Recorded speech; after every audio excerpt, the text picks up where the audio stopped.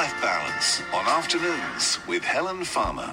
Between now and 5 o'clock, we are talking careers, we're talking finance, and we've got some of the best experts live on the line to answer your questions. Are women better leaders? That is the question we're asking today. And what can we gain by putting more females in positions of power? Joining us on the line now is Samantha Rolls. She's Growth Operations and Naval Development at Serco Middle East. Samantha, how are you? I'm very well, thank you. How are you? I'm well. I'm really excited to have you on the line today. You believe that we don't need to fix women, we need to fix workplaces. And if we were on TV right now, you'd see me nodding along like a little nodding dog. And when we look at the UAE here, it's really interesting, actually, in terms of the numbers. There are currently more than 23,000 women managing investments and projects worth 50 billion dirhams here in the region. But we still need to increase representation of women on boards of directors. And I just wondered if you could tell us a little bit about you and your current role at Serco Middle East, Samantha.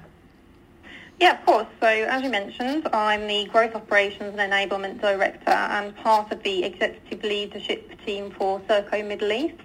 And just for a bit of context for anyone who hasn't heard of Serco, we are a British FTSE 250 company. We have 4,500 people and have been operating in the region for over 70 years. And at our core, we manage our clients' assets, people and data with a consultancy wraparound focusing on the end user experience of those facilities and assets.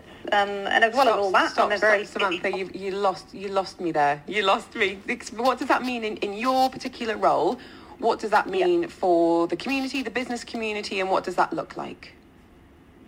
So my role in particular, I'm the executive lead for, I cover business planning and strategy, client engagement, anything to do with bidding and the marketing communications function as well. Okay, cool. And as a visit, we are fundamentally managing and operating clients' assets. So, for example, we operate and maintain the Dubai Metro, which is a project, of course, everybody will know here in the UAE. So let's have a look at some of the research that Serco has done. Revealed that only 20% of roles and operations in the UAE are currently held by women. And I just wondered, given your experience, what do you think the reasons behind that currently are? Yeah, so this is exactly what we looked into at Serco through our research, and the data analysis only confirmed the challenges that we suspected existed. And of those 20% of females identified in operational roles, they were the less technical jobs, more customer-facing and soft services roles, and the majority of females in those roles were at the lower grade, supervisory and below. And that really reflects the statistics, I think, that we see generally around the world of, when you go in at an entry level, the split of males and females in businesses is very much 50-50. And the higher up the organisation you go, the lower that value becomes. So 26% at executive level and down to as low as 5% at CEO level. So to really shift the needle here and to start to make a change that we knew we really had to, we really wanted to understand from men and women in our organisation why they believed this was the case. And there were some really clear themes that came through from the work that we did. One of those was very much around gender bias, so that featured significantly and was identified as one of the top barriers for females progressing to more senior operational roles. And by this, people articulated that they felt and experienced a stereotypical view that women are not strong enough or don't possess the emotional resilience and decision-making power compared to males. Which is nonsense. It is utter nonsense. I'm wholeheartedly with you there. And I think because the majority of these roles are entirely occupied by males, the perception kind of perpetuates that that's the entry criteria and success factor. Absolutely. I'm a firm believer that, you can't be it unless you see it, unless you've got, women you can look up to and people who are living that lifestyle and, being paid the salaries in roles that you want. It can feel like a huge emotional and confidence barrier to actually put yourself forward for many of these roles. And equally, if you've got people who are the gatekeeper to those roles, if there hasn't been a woman pushing those boundaries and kind of pioneering those positions, it can be a leap for them as well. Yeah, absolutely. And I think that's one of the biggest things when I say that we don't need to fix women, we need to fix workplaces. Women tend to lack confidence because of the system that they've been a part of for so long that's almost knocked that confidence. Organisations operate very much on a success model that was really born out of the early 1900s when men went to work and earned the money and women stayed at home doing the domestic duties or looking after the children. And that's such an outdated success model today. And, the world has moved on quite significantly for men and women, yet we're still judging success by who stays in the office for the longest, number of hours, people who prioritise, exactly, people who prioritise work over family and life, who are good at self-promotion, all these things. So, of course, women with the more feminine styles feel that they're not accepted or appreciated, and I think that gets more difficult the more senior up the organisation you go, if we're honest. And Samantha, are you able to tell us a little bit about your own journey in the workplaces, the challenges that you've faced so far? Yeah, I mean, I've always worked in, I guess, what can be identified as male-dominated industries, so I guess I'm not one to shy away from a challenge. But firstly, I should say I've had some amazing experiences and met some fantastically influential people during my career that have had an amazing impact on me. And my very first sponsors were, absolutely men in the workplace back when I was a graduate. And also I've had particularly outstanding female manager who was really the first person who really kind of made me realise and understand the positive impact that I could have on those around me and the change that I could help make for women in the workplace. But I think from a challenge perspective, it wasn't really until I became a mother that I truly understood the hindrances of what being a woman at work and certainly a working mother meant. Mm-hmm. Pre-motherhood, I could pull those 12 to 14-hour shifts daily. I could work twice as hard as any man and get the recognition I deserved. I could do all the kind of the male stereotypical things to achieve that success prototype. But of course, when you become a mother, those things become much more difficult to do. Yeah, they do for various reasons. From a very practical point of view, in terms of needing to be there and hours in the day, but also from an emotional point of view as well. Priorities do shift, but that doesn't mean that you're not doing. I mean, I've said time and time again that I became a better employee after I had children because I was much more focused. I was much more productive. I was getting more done during that working day than anyone else in the building because I wanted to go home and see my baby. I wasn't just sitting at my desk and just kind of idling around the time, which I may have caught myself doing before that. I want to talk to you about the idea of having it all, Samantha. But any questions for Samantha, do get in touch on 4001. Samantha Rolls is the Growth Operations Enablement Development at Serco Middle East. Let us know your experience. We're also going to be talking about the potential long-term impact of the pandemic on women in the workplace. We heard yesterday, if nurseries do not open, it's going to be women that are going to be most affected. What do you think? 4001. Lots of you think you know what our mystery sound is as well. If you are among that, let us know. 4001. I use the Dubai iMessenger app. Just the words upgrade my lifestyle and your name. In about half an hour, we could be giving you a call to guess live on air.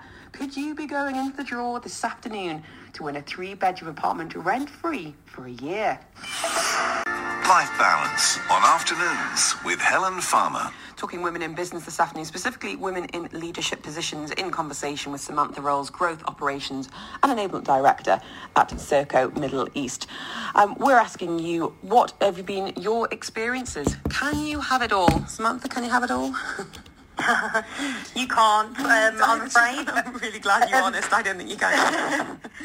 It's something I'm so passionate about, and we all need to be real and honest about life. And with today's social media culture of everyone's lives looking amazing, we drive these behaviours, I think, for this generation and the next where, we never feel good enough. I just really think it is impossible to have it all. There really is always a trade-off between work and family life, and it's really just trying to get the best balance that we can, but accepting that there are always going to be sacrifices. Mm-hmm. I agree. I think the idea of also work-life balance is quite challenging as well, because if something's going well in one area, the chances are things aren't going to be going terribly well in the other, whether that is mental health or family life or career opportunities as well.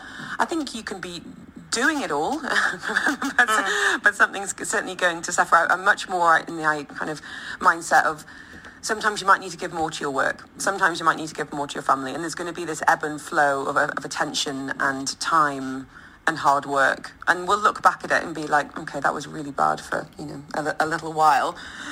But Yeah, and I think the same is relevant for men. It is, absolutely. And I feel like we have this conversation much more about women, and I think men often face perhaps the same challenges, but it's just not spoken about that much. And we assume that men are absolutely fine to be at work for 14 hours a day and not miss their family, and that is so rarely the case.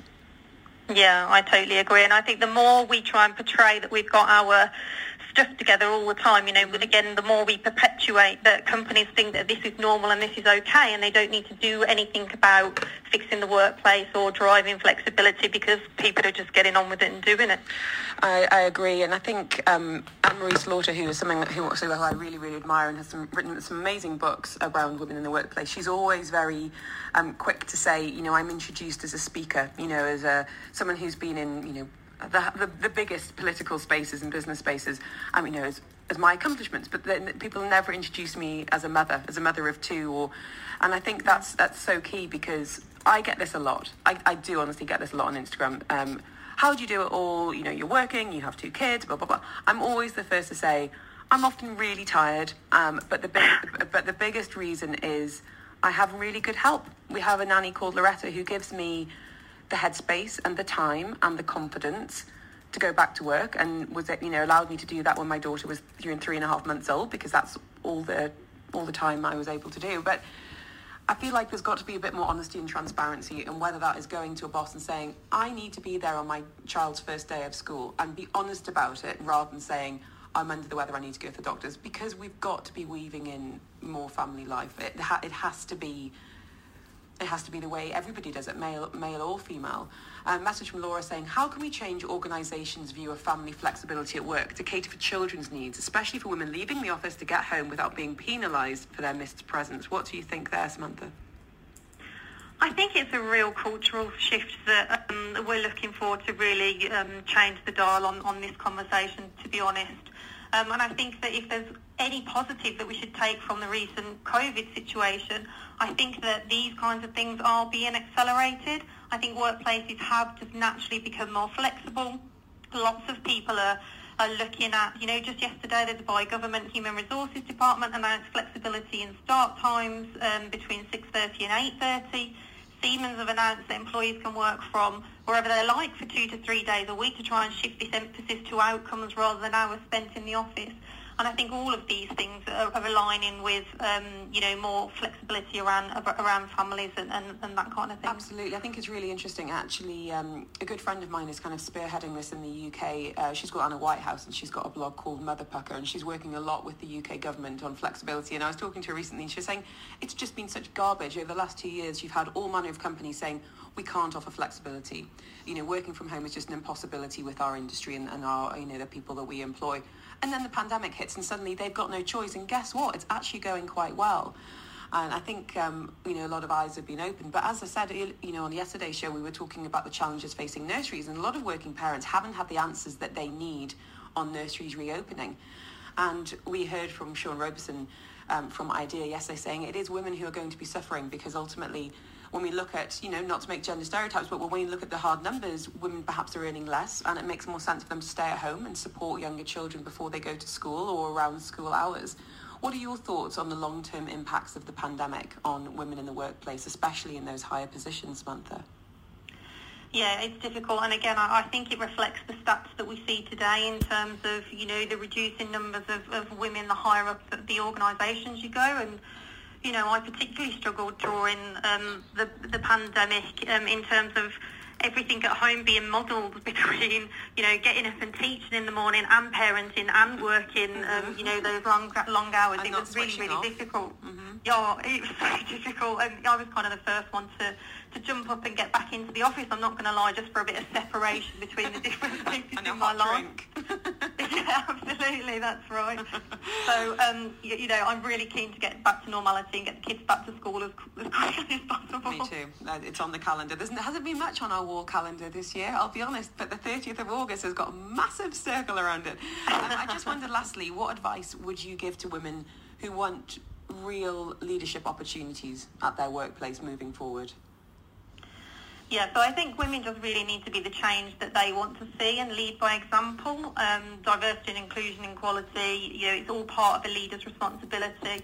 You don't have to have a fancy title to demonstrate leadership, so impact what you have immediate influence on.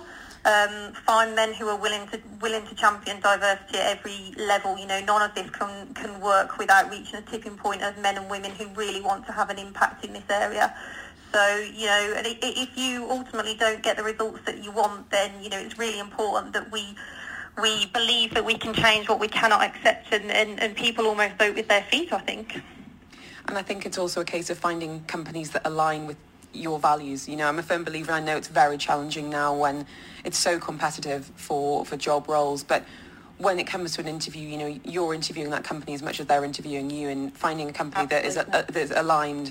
And I was going to say forward-thinking, but it's not forward-thinking to think about flexibility or to think about, accepting working parents, but for them to have an understanding of your priorities, both in terms of personal life and in terms of professional life as well. I wanted to ask you lastly, where can people find out more about Serco and some of the research that you've done? Yeah, so they can go to the website, which is www.serco.com/Middle East, and check the webpage there. Brilliant. Samantha Earls, really appreciate your time this afternoon. You are the Growth Operations Enablement Director at Serco Middle East. An absolute pleasure to talk to you, and keep up the great work. Keep inspiring others and keep the conversation going, because it's only by having it that we realise, and judging by the text message we've had in today, that how many women need to be hearing it. Thank you, Samantha.